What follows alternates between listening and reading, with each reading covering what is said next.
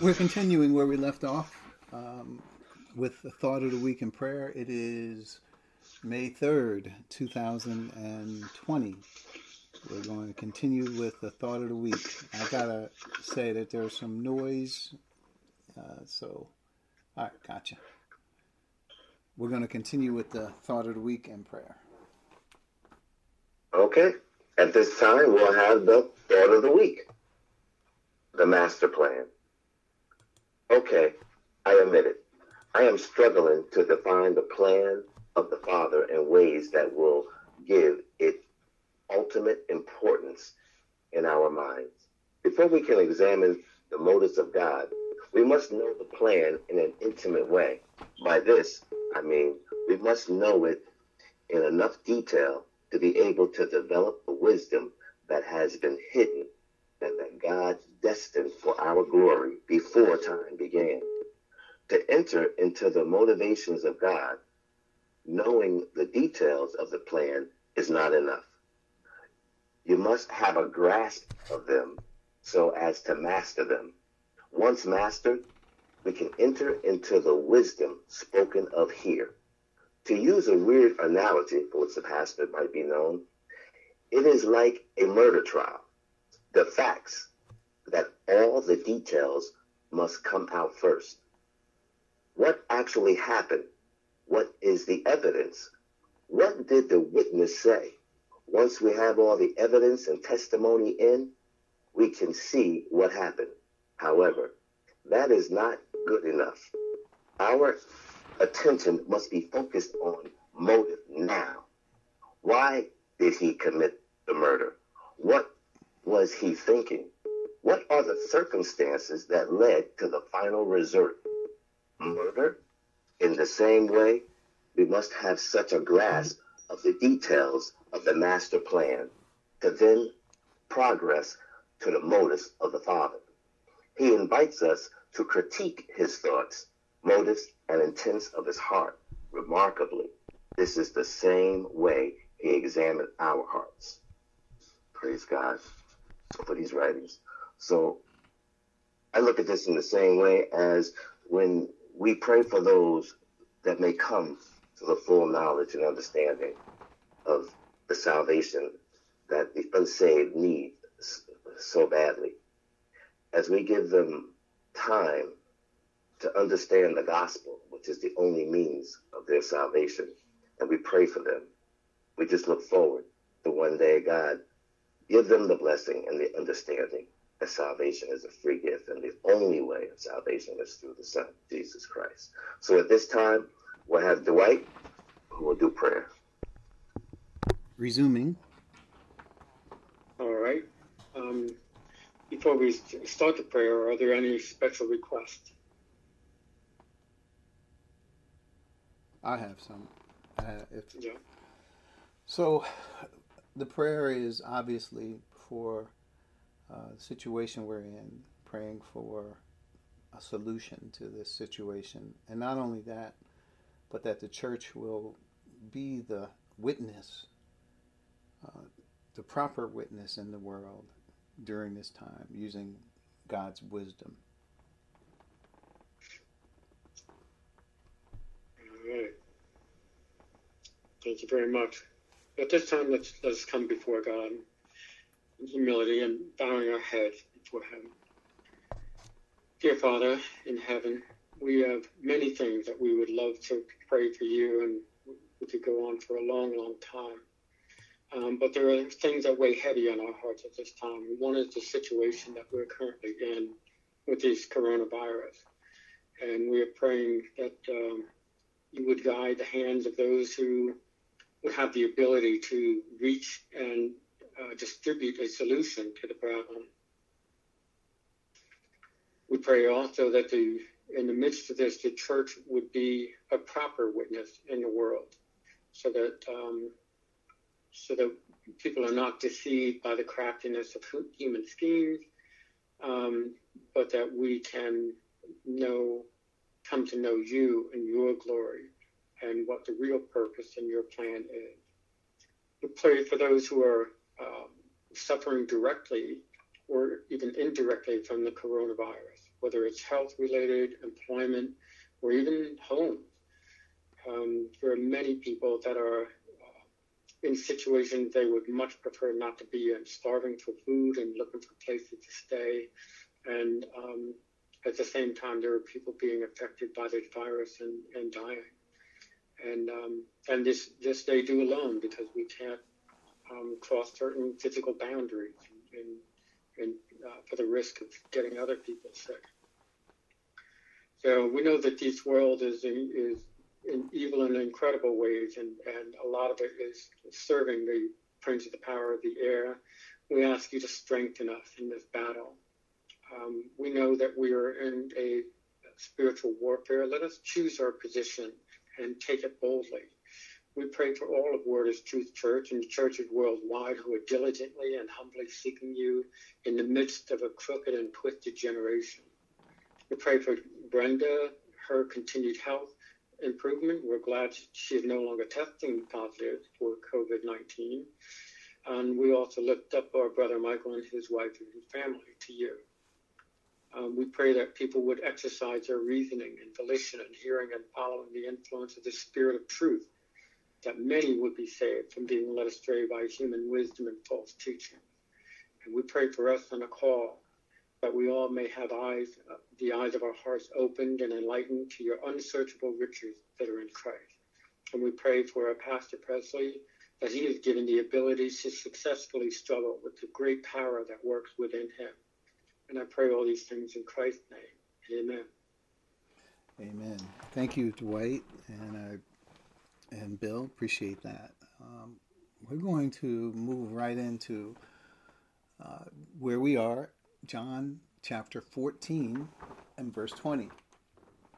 It reads, "On that day you will realize that I am in my Father, you are in me, and I am in you." So this is a classic verse. We have referenced it much as we have gone into the context. We will certainly reference it continually, because it is I would say it is a point in time that we need to focus on, those of us who are in this age. So you have notes, and I will warn you, I am not going to be rushing through this. I'm going to take my time. However we get through, and then we'll pick up next week. But I consider this one of the breakthrough passages that helped the disciples get to this point where we have the doctrines of the church today. So let's take our time and go through it. In your notes, you have the events on that day would change everything we ever knew about God. This event was momentous as it was described in the early chapters of the book of Acts. As the church age was born, and when we finally began to examine and investigate just what happened, and what we find is absolutely astounding. Theologically speaking, we learn more about God here than we did from creation. Here, we learn what God was thinking when he created all things. It all happened on that day. All of this was reduced to a 24-hour time period for those fragile, whimsical disciples who endured by faith and dared to trust in the words of the Lord. Their eyes were opened on that day. He took that small group of puzzled, emotional, disappointed, and fearful disciples and made them part of the foundation of the church, which is his body, the fullness of him who fills everything in every way. On that day, they were transformed from an earthly people to a heavenly people in Christ. There was no doubt they were changed, bolder, more believing and trusting, and more fervent to fulfill their new destiny. I can only imagine their faces as the Spirit of truth began to reveal what no eye has seen, what no ear has heard, and what no human mind has conceived, the things that God has prepared for those who love him. I can certainly say that I am just as excited and ready to hear the manifold wisdom of God some 2,000 years later. Are you ready? So let's dig in phrase by phrase, if we could, to John 14:20. So on that day. So the first thought is, on what day? If we don't already know this, I really feel ashamed writing this. But for people who may not know, or they're like, what day are you talking about? Pentecost. That's what day we're talking about. And that's what day Jesus was referencing in all his many times that he referenced. On that day. We can certainly say this with assuredness, if that's even a word. So I'm going to go to Acts chapter 2. And here it is. When the day of Pentecost came, this is verse 1. They were all together in one place. Suddenly, a sound like the blowing of a violent wind came from heaven and filled the whole house where they were sitting. And then it goes on to talk about what happened. But that is the day. When the day of Pentecost came, that's the day we're talking about. Next point. Many prophecies from our Lord were fulfilled on this special day. And we could go through, if you're already in the book of John, this is where we're at. We'll just look at here. John chapter 14. And may I say that there's, before we get into all these verses that we will eventually get to, there are a lot of them. So if you're not able to follow through with some of these verses, and I would like you to read them all, even if we don't do it all in this sitting, but there's just so much information here that and there's just so much that goes to this that we need to really take our time, and I'm hoping you do so as well. So John 14:12 is one of the prophecies. Very, very, very truly I tell you, whoever believes in me will do the works I have been doing. Is that 12? Did I mean to say 12? Yeah, I guess.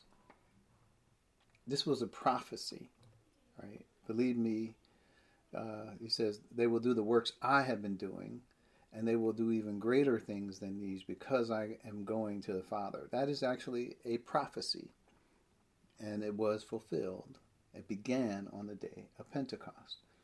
And then there's 16, verse 16, and I will ask the Father, and he will give you another advocate to help you and be with you forever. The Spirit of truth. The world cannot accept him because it neither sees him nor knows him, but you know him, for he lives with you and he will be in you. So certainly, all the way down to verse 23, he's prophesying about this time. He says, I will not leave you as orphans. I will come to you before long. The world will not see me anymore, but you will see me. Because I live, you also will live. And all the way down to, on that day, you will realize I am in the Father, your Father is, and you are in me, and I am in you. Whoever has my commands and keeps them is the one who loves me, and the one who loves me will be loved by my Father, and I too will love them and show myself to them. So it goes on. I could continue to read because these are all prophecies that were fulfilled on that day. It's a very special time. Then 15:26 talks about the advocate coming, and then there's chapter 16. Let's read a couple. I know we've read these before. I'm going to chapter 16, verses 7 through 15. Verse 7. But very truly I tell you, it is for your good that I am going away, because unless I go away, the advocate will not come to you. But if I go, I will send him to you. when he comes, he will prove the world to be in the wrong about sin and righteousness and judgment. About sin, because people do not believe in me. About righteousness, because I am going to the Father, where you can see me no longer. And about judgment, because the prince of this world now stands condemned. And he continues, I have much more to say to you, more than you can now bear. But when he, the Spirit of truth, comes, he will guide you into all truth. He will not speak on his own. He will speak only what he hears. And he will tell you what is yet to come. He will glorify me. It is from me that he will receive what he will make known to you. All that belongs to the Father is mine. That is why I said the Spirit will receive from what is from me and will make known to you. So all of this, these are prophecies that Jesus is giving us to say that these things will happen when the advocate or the comforter comes. So we should take the prophecies of Jesus literally, right? When he's telling us this was going to happen, and then we watch, I say we take it literally, but as we watch how prophecies are fulfilled, we can see the literal nature of Jesus saying, I'm going to send the advocate, and then we watch in Scripture it develop where the prophecy was actually fulfilled. This prophecy was fulfilled within 50 days of Jesus giving the prophecy. So during that 50 days, we had the period of Scripture, so we could trace and see how this thing happened that Jesus said would happen. Sure enough, it happened just as he said it would. We have to put our trust in promises. And just like it says, there are other promises that we can attach ourselves to and we trust in. And I was reading something just to note about these promises. Prophecies are in essence promises. God is telling us what will happen. But these prophecies are kind of personal. It's just like what Jesus said in going back to 14. It's just like he said, I will not leave you as orphans. This is verse 18, 14:18. I will come to you. And believing that prophecy for us is important. That we latch on to it.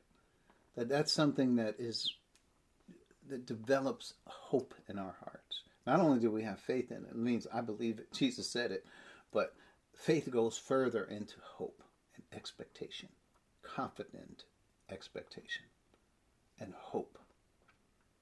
So I was reading where Spurgeon wrote this thing about promises, and I thought that was good. He said, a promise is like a check. When you see what's on that check, you see the face of it, what God will do. God is saying, I will do this. I will come to you. And we got that check in our hands. But in order for us to believe it, we have to take it to the bank. And you know, as I was going through my old papers here, and what gave me this thought was, I happened to see this check. And I was going through papers from last year, and I slipped this check away, and then I saw it. I was like, yeah, look at that. I got extra money. I didn't even realize. I never even took this check to the bank. And it was only $8. Don't get excited. Right? But even still, I was like, oh, it's a check. But then I looked at the expiration on the check, and it was already, it says if void after a certain date, 1 year from date. So then I thought, oh man, I didn't take it to the bank in time to get it cashed. Long story, when I read that about Spurgeon, he was saying, you have to take the check to the bank. You know, a promise is like that. If you don't believe it, you're not even going to take it to the bank to get it cashed. And when you do, and even if you do take it to the bank, you have to endorse it on the back. So that you have to realize who it's written out to. And you have to sign your name on the back of that check before the bank will take it and give you proceeds from that. And in this case, it's this promise that we have to not only accept that God said this in the Word, but that it is to us. And once we accept that, we sign it, and we basically say, okay, God, I believe it. I trust in this. And not only that, I have confidence that this is true for me. You have written this to me, and I put my trust in it. So I just thought, in this case, when we read these prophecies of, I'm going to send the Spirit, I'm going to send this, he's talking to the disciples, but he's also talking to us. These are promises that you can put your name on, sign your signature. You know, and it won't do that you sign somebody else's signature on it. You have to sign your signature, your name, because you acknowledge that it is written to you. So that's a thought when we think about promises and prophecies. Point D, let's move forward in our outline here. The best way for them to understand was that identical relationship will be shared with them, or us. So how would the disciples understand what happened? What would happen on that day? On that day. So Jesus had been trying to convince them of what is supposed to happen, or what they should believe, in the earlier verses of the context. But what he did was he says, hey, let me tell you, the best way for you to understand this is for it to happen to you. The identical relationship that I'm talking about with the Father is going to be extended to you. So when we read verses 20 through 23, that is Jesus saying this that was going on with me, that I was trying to tell you. Don't you believe that the Father is in me and I am in the Father? Don't believe me when I tell you that I am in the Father and the Father is in me. He's pleading with the disciples. He says, well, listen, you're going to know it when it happens to you. Verses 20 through 23, they declare that this will happen on that day. So it's an important day. It is the birthday of the church. I'm trying to get Pentecostal on you. I know for some who have made Pentecost a bad word, people who are on that side, they don't think it's a bad word. They think it's a good word. But for others, to say you're Pentecostal, I wouldn't say that is my theological stance today, because people would not understand where I was coming from. They would probably associate me with people who speak in tongues and believe in all these miracles and emotional and this and that. They may consider that that's where I am. But that is not where I am, so I would not say I'm Pentecostal. But here, in the truest sense of the word, we should be Pentecostal. We should understand that the Spirit of truth came on that day, just like Jesus said, and it inaugurated the church. The very thing that Jesus says, on this rock I will build my church. And that is the birthday of the church. That is a proud day, not a day we should look down upon. It is a day that we should remember with honor. That's the day the church age began. That's the day the eternal purpose of God began to be fulfilled. So we have that on that day. Point number 2, let's move forward in our outline here. What will happen on that day? You will realize. So I always looked at this word realize or know. You will know. So other versions have various ways of saying it. But the word is simply gnosko. It is, and this is just a definition of the word. And I copied the whole thing in here so you can just read it. Because on that day, this is what will happen. You will know, right? So this is what that word know means. To learn, to know, come to know, get a knowledge of, perceive, feel. And then there are given some more definitions of how it's used. To become known. To know, understand, perceive, have knowledge of, to understand. You'd see where a lot of this is going, to know. And point number 3 here in our definition here is Jewish idiom for sexual intercourse between a man and a woman. So just like it says, and Adam knew Eve, and Cain was conceived, and so forth. Right. So it's an idiom because it is intimate knowledge, right? It was used as an idiom for knowing. And let's see what else we have here. To become acquainted with, to know. And this all came from Thayer. So it says in point B, you, and when it says you, he's referring to the disciples. And we should point out that, and I only put that in because he could be referring to us, because by way of extension, and this is John 17:20, we believe on him through the message that they received, and that we would have the same oneness that they have. So it is, a person could be, a stickler and say, oh, this is only referring to the disciples. I'm acknowledging that it's referring to the disciples, and it also refers to us by way of extension. So on that day, but now of course we have to play by context, because I wasn't alive on that day. Neither were you. No one was here who was alive on that day. You will know, and I asked the question, what will they know? So in context, what Jesus had been trying to tell them. Why would they know it? Pentecost. Right? I'm just playing with the words and the sentence structure so that we can understand it at a base level. On that day, you will know, you will realize. And I say, what will they realize? What will they know? The context, in context. So Jesus had been trying to tell them something the whole time. He says, I'm going away. I'm going to send the Comforter. He says the Spirit. He's the Spirit of truth. He will this and that. He goes through a whole litany of things. But even before that, in the context of this, is, don't you believe that I am in the Father and the Father is in me? The words I say to you, I do not speak on my own authority. Rather, it is the Father living in me, doing the work. Believe me when I tell you, when I say that I am in the Father and the Father is in me. Or at least believe on the evidence of the works themselves.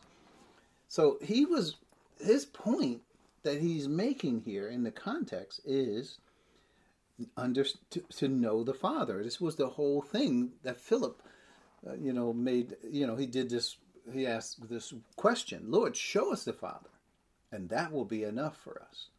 And Jesus said, don't you know me, Philip? So show us the Father. You know the Father, Philip. And haven't I been with you this long? Anyone who has seen me has seen the Father. How can you say, show us the Father? That doesn't make sense. Don't you believe? And then he goes into this, what I would call mutual possession. Jesus was in the Father, and the Father was in Jesus. This relationship was going on, and we're going to talk about some of the results of that. But what we just want to, at a base level, understand what they will know, right? What does Jesus eventually show them at Pentecost? It is what he was talking about in the context here. That he is in the Father and that the Father is in. And this is why I was making that comment that what is the better way to show him other than to say, hey, let me just tell you, I'm going to let you experience it. Then you will know what I'm talking about. Now, we could make the point here that that's what he was trying to get at all along. Right? Yes, that was going on inside of him, but his point was to introduce the disciples to what would eventually happen when they reached that day, Pentecost.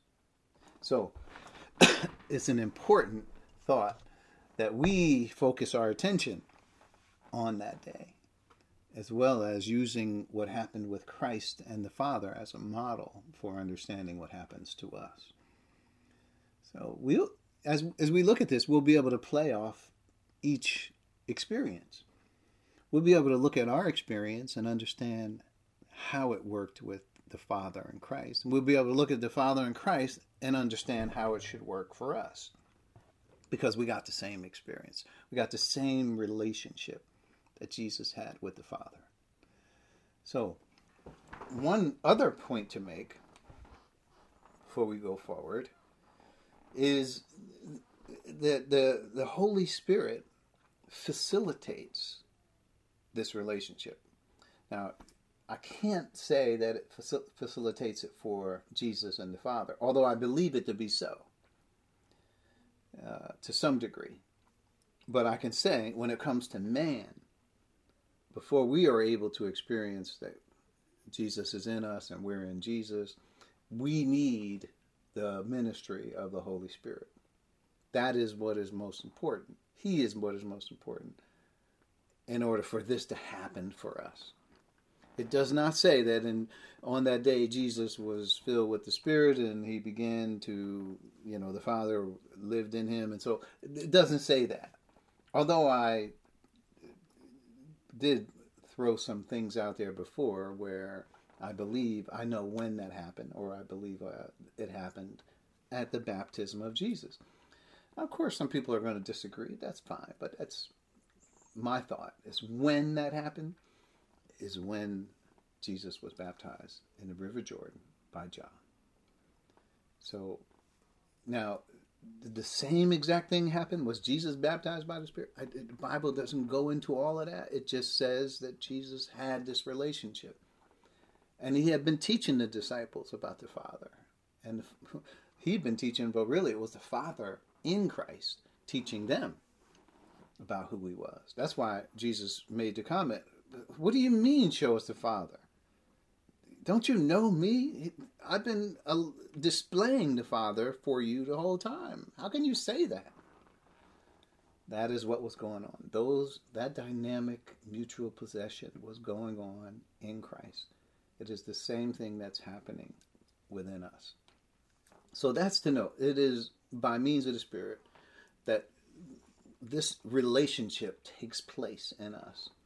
So we can, but we'll talk more about it as it develops. And we're going to have to take our time and develop these concepts. And while I know this group has been with me a long time, and I could probably say some things and not have to explain everything, but for some reason I am compelled to take it and try to justify everything that I'm saying, and really I know I could live on the proofs that we had already gained and amassed. But at this point, I'm going to go slow, and if we need some clarification or why I did use a particular scripture, then we will go there. So, you disciples will know, this is point B. I know we may have crossed this already. You will know in context, Jesus has been trying to tell them why they would know it, and it's Pentecost.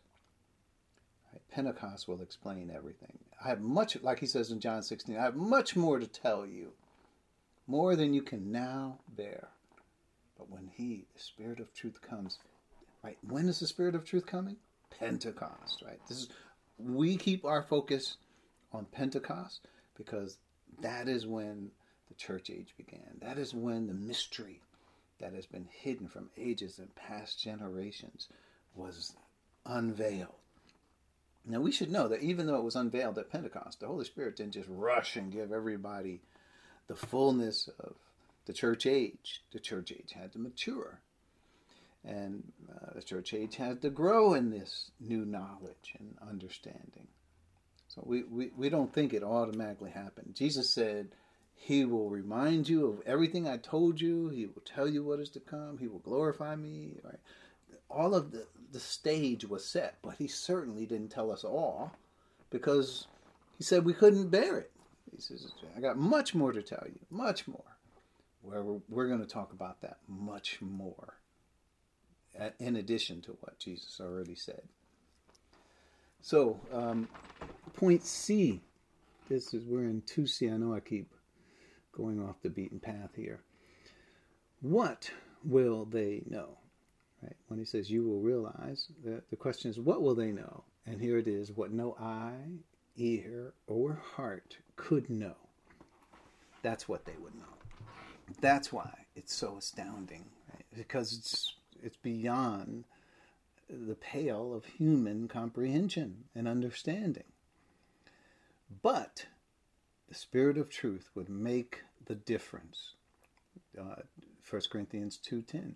In 1 Corinthians, let's go there, because we're going to actually use 1 Corinthians, because I love as a sister passage to what Jesus said in John 16, where he says, I have much more to tell you. A lot of that much more is found right here in 1 Corinthians chapter 2. And so I want to use it as more of a sister passage. So go ahead and turn your Bible to it, because we're going to be there for a while. And there is a definition, which it is day, right? That's the definition. It's 1 Corinthians 2:10. Let's read it 2:9, and I want to show where the particle is. That's there. It's day. I want to show you the significance of it. So 2:9 says, however, as it is written, what no eye has seen, what no ear has heard, what no human mind has conceived, the things that God has prepared for those who love him. So in 2:10, it starts out with day. And let me just give you in point C what day is. It's a primary particle, right? It's adversative as well as or continuative. But these are the definitions found in Strong, right? But it's also, is you would say, adversative, etc., and also, and these are other ways it can be translated. But moreover, now often it's not even expressed. And in this case, the NIV did not express it for some reason. But if we compare, like the King James, they did express it. They put but in there just so you could see how it's adverse. It's it's showing in contrast to what was said in a previous verse, right? So 2:10. If I look at the contrast of the King James Version, it says, but God has revealed them, right? So these are things that eyes have not seen, ears have not heard, and haven't entered the heart of man. God is prepared for those who love him. And he says, but God revealed them. I like the but better, even though the NIV didn't bring it. I like the contrast of but as referred to that in that verse. And just the one little verse, but it says that here's how we got this information. We couldn't get it because we can't possibly comprehend it. However, there is a means by which God is offering that we can have this information. And it's all contrasted in that word but. And how do we get it? God has revealed to us these things by means of the Spirit, by the Spirit. Spirit, and then he goes into how the Spirit is going to do this. The Spirit searches all things, even the deep things of God. So, things that eyes have not seen, ears have not heard, entered in the heart of man, are the deep things of God. So this is part of, on that day you will realize, right? You will know. And how will you know? It's because the Spirit will come. And the ministries of the Spirit will direct you and help you come to understand. The Spirit will testify with your spirit. He will negotiate with you. He will try to lead you into all truth. So your responsibility is to follow in humility what the Spirit's leadings are. Point D. So here we go. Just know whatever they were to know is, right? And then here is where I want to use 1 Corinthians chapter 2 to understand what it is, or whatever it is they were going to know. Right? He didn't say, on that day you will know, and he says that I am in the Father, you are in me, and I am in you. We'll get to that later.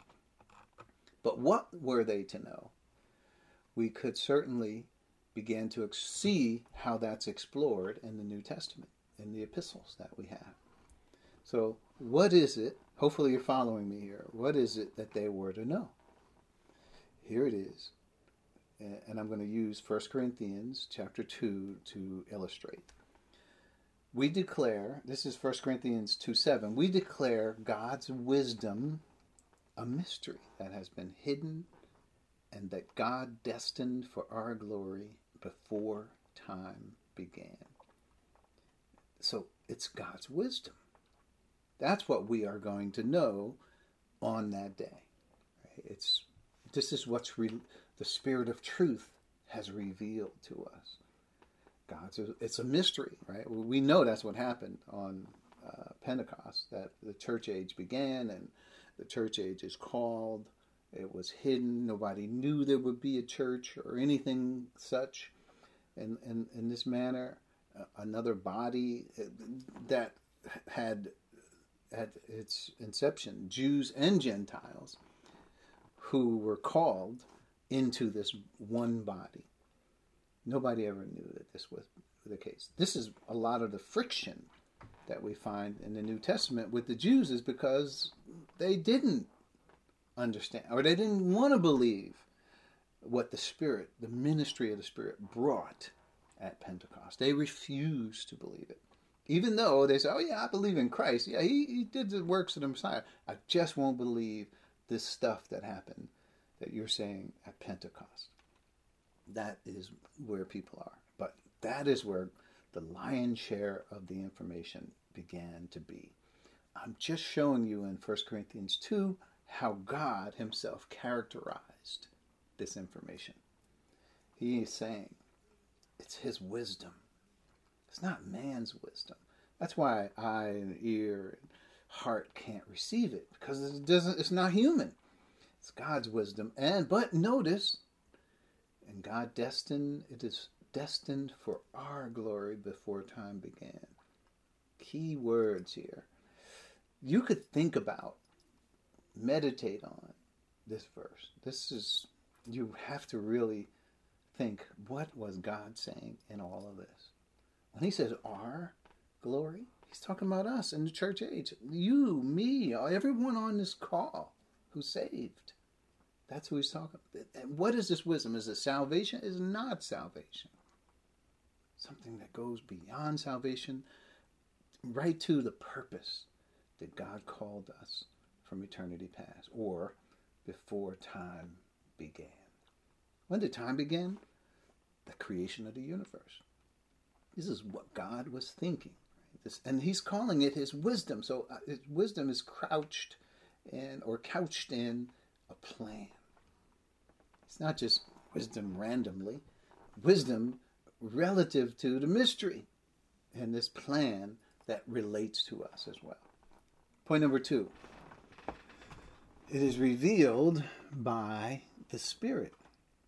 And it says, even the deep things of God. That's verse 10. So the deep things of God, not the deep things of man. This is what they were to know on that day. The deep things of God. This is why I said earlier, theologically, this will change everything we knew about God forever. And this is profound. So we have never learned this type of revelation about God. We have looked at creation as a part of God's revelation, and we can derive from that much about who God is and what he's like, the kind of power he has, etc. We've also looked at the Mosaic Law and how he's revealed himself to prophets and people on the earth and what he said to them. But he never told them this information. He held it. Like it's in Ephesians 3, it says it was hid in God. No one knew this information.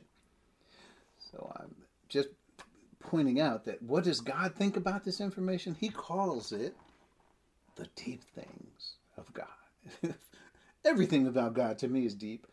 But here, God is saying these things are the deep things of God. That's 1 Corinthians 2:10.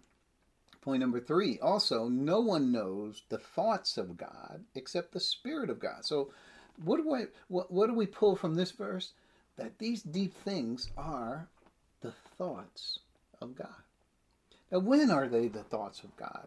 I mean, are we talking about some stream of consciousness where we can channel into God's thoughts at this very moment? What is God thinking in 2020, on May 3rd? No, that's not what we're talking about. The thoughts of God from eternity past, before time began, that he hid until he revealed it at this point. And what do we have to say the word is? Pentecost. Because why Pentecost? It's not some Jewish festival that we're trying to tout. It is the fact that the Holy Spirit came in this new ministry to the world. That's why Pentecost is important. So point 3, this is not only the deep things of God. Not only is it God's wisdom, it's the deep things of God, but it's the thoughts. And no one knows the thoughts of God. But who knows them? Except the Spirit of God. And what we get in 1 Corinthians 2:11 is to say that at Pentecost, the only way you could get this information, you couldn't get it by reading the Old Testament, by coming up with the wisdom of the Old Testament, because nothing about this was revealed in that body of revelation. This information is only revealed at Pentecost. That's when it began to be revealed. And that's when people began to know about the church and the distinctiveness of it, the new purpose of the church, what it says about God and what he hid in his heart and all of that. That's when it began to be known. There's no other way you can get this information. And we know it is also called the thoughts of God. And then point 4, that we may understand what God has freely given us. So in 1 Corinthians 2:12, we may say, wow, God is so way out there. We'll never understand who he is and what he is all about. God is so far lifted up from our finite minds. There's no way we can ever I hear this kind of talk all the time when God is referenced and how lofty and wise he is. And we're not even to compare our wisdom with his wisdom. That is true. But his wisdom is out there. I mean, but listen, that point number 4 is that we may understand. God is not saying that we should have the attitude that is way beyond us. I'm not even going to try to comprehend what God has said here in the Bible. It's beyond us. It is not true. It is for us. That's what we need to say. It's for us. And God is freely given. He wants, it belongs to us. This was the wisdom we read earlier that was destined for our glory before time began. We are the ones, we are the recipients of this. So of course it appropriately belongs to us. So we have to make sure we understand that it is not something that is obscure. It's still a mystery. It's revealed. Point 5. This is what we speak, not in words taught us by human wisdom, but in words taught by the Spirit. So there's 3 things to bring out in this verse relative to what we're talking about today. This is what we speak. What is this? This is the information, the thoughts of God, the deep things of God, the things that eyes have not seen, ears have not heard, neither have they entered into the heart of man. This is the wisdom that God destined for our glory before time began. This is the information that is available to us. And God has freely given it to us that we may understand it. That means not only that, this is what we speak. This is our conversation. Now, of course, I can't say it's everybody's conversation because it says it's for the mature. But it is supposed to be what we're about. It is about our destiny, our calling. This is what we speak, Paul says. But not in words taught us by human wisdom. So, in other words, nothing you find in the Old Testament or human wisdom at all will suffice for our destiny. This is what we're talking about. This is why Pentecost is so special for us. I'm not talking about the Jewish feast where they brought the first of their fruit and produce to the Lord. I'm not talking about that.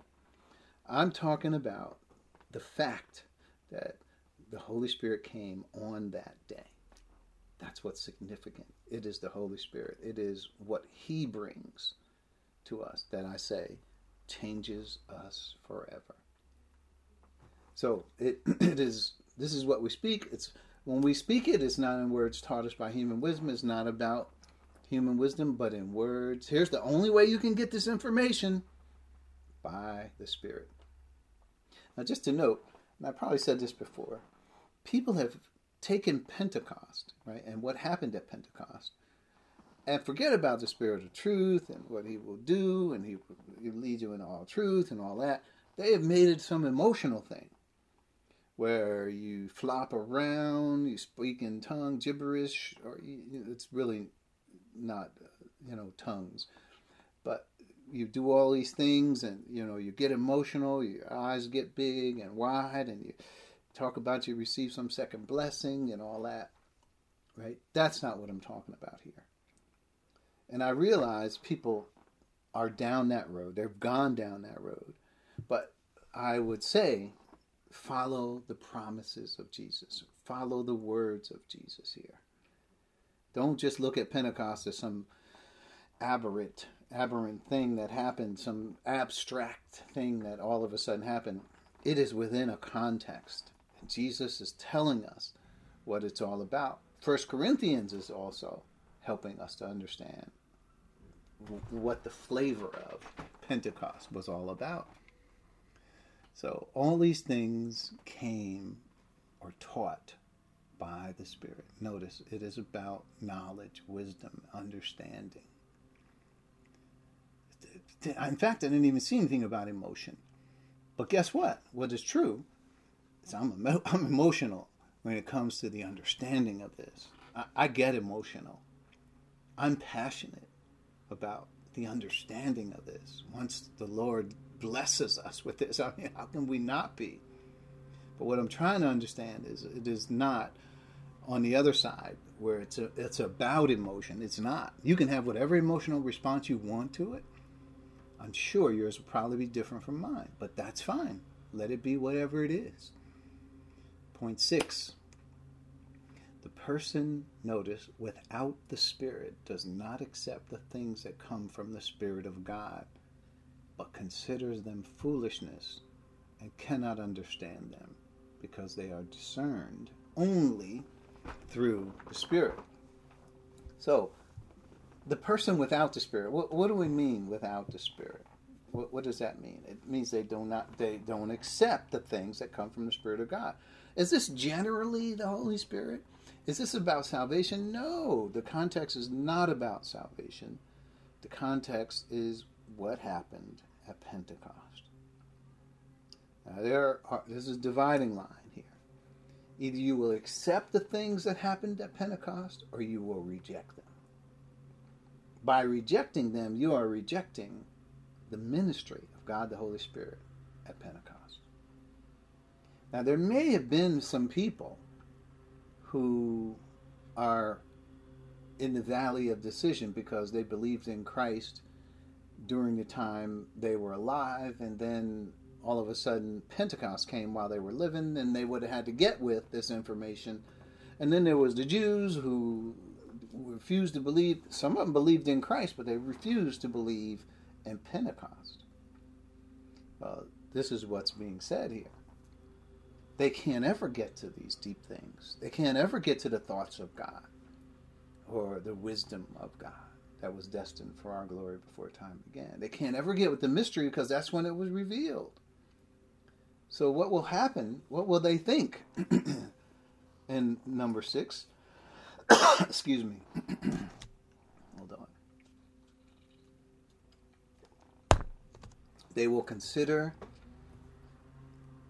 them foolishness.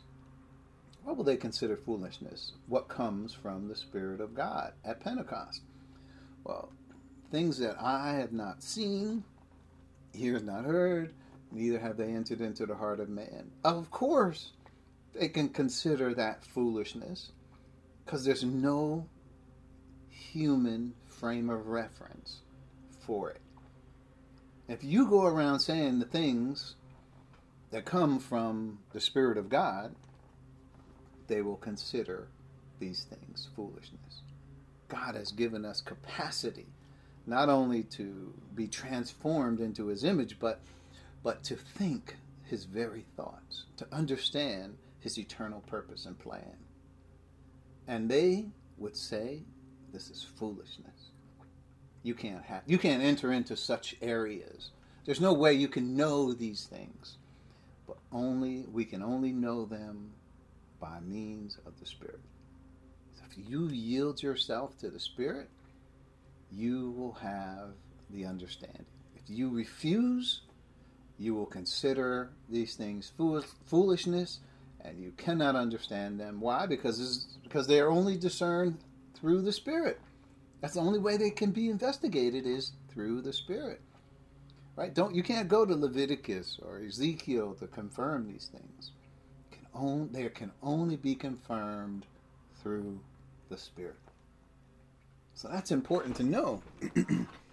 Because people who will refuse this information will quickly try to point to other places in Scripture in the Old Testament where God said this and He said that. But now, since the Holy Spirit came and God demonstrated all of these things through the church, through signs, wonders, and various miracles, now God has signaled what His new direction is. This is it. There's no other way we can look at this. So point 7, the person with the Spirit. What the Spirit means, not just because you're saved and you have the Holy Spirit, but that you accept the things that happened at Pentecost. You respect them. You're able to use that wisdom, and you're able to make judgments about all things. Now, all things is another phrase to watch, because remember, it is definitely talking about what God did through the person of Christ. It says, through Him all things were created. Things in heaven, things on earth, things visible, things invisible, whether it be thrones, dominions, powers, whatever. All things were made by Him and for Him. So when we read that, He makes judgments about all things. It is a key phrase of understanding. Later in 1 Corinthians, he says, all things are yours, whether Paul or Apollos, whether things to come or things present, things to come. All things are yours. And you belong to Christ. And Christ belongs to God. That's 1 Corinthians chapter at the end of 3. So you're able, the person with the Spirit, doesn't mean you just have the Holy Spirit, but the person with the Spirit, meaning the Spirit that happened, that came at Pentecost, the Spirit of truth, who Jesus says, I have much more to tell you, more than you can now bear. We're talking about that much more right now. So they're able to make judgments. But the person who does not receive the Spirit, it's foolishness. He'll even say it's blasphemous. That's what in fact, when Jesus came and said and did the things that He did, you know what they said of Him? Blasphemy. That's blasphemous. They're going to say, same thing for you. It's blasphemous. Some of the things that God has said about us, they will consider blasphemous. I'm just laying it out there.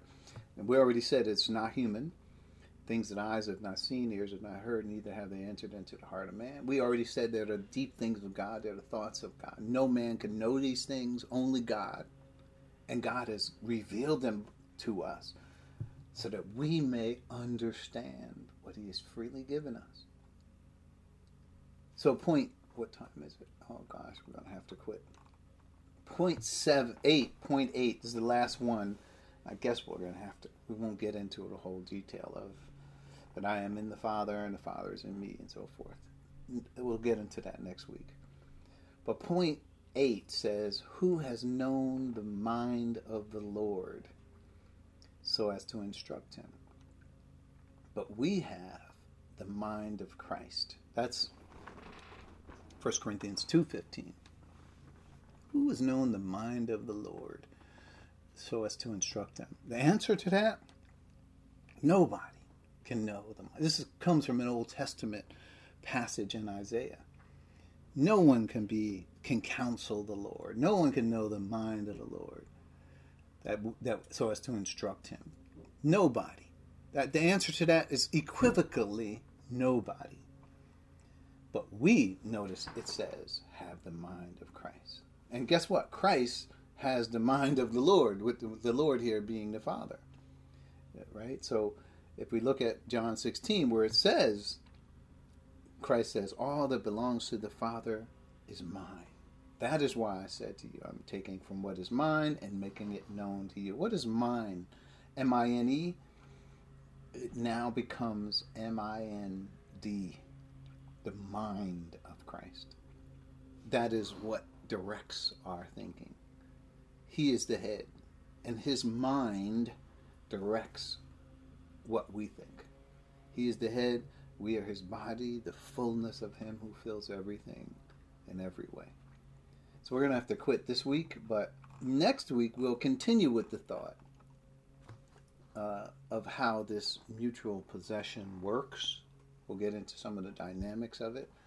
But I just want to lay the groundwork for some of the mechanics here, and hopefully we've done that. So let's bow our heads. We'll continue with the thought next week.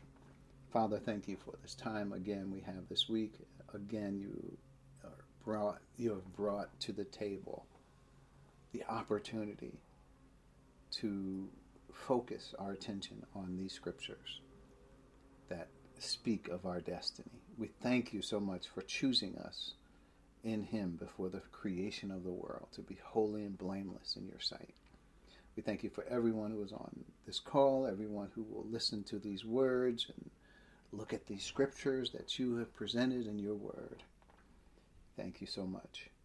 We are so appreciative as we allow these thoughts to develop in our hearts. We thank you for the ministries of Christ came and he did his work and performed the work necessary. Thank you for the ministry of the Holy Spirit, who at this point is everything to us, to help us understand the mind of Christ. All this we ask in the precious name of our Lord and Savior, Jesus Christ. Amen. Amen.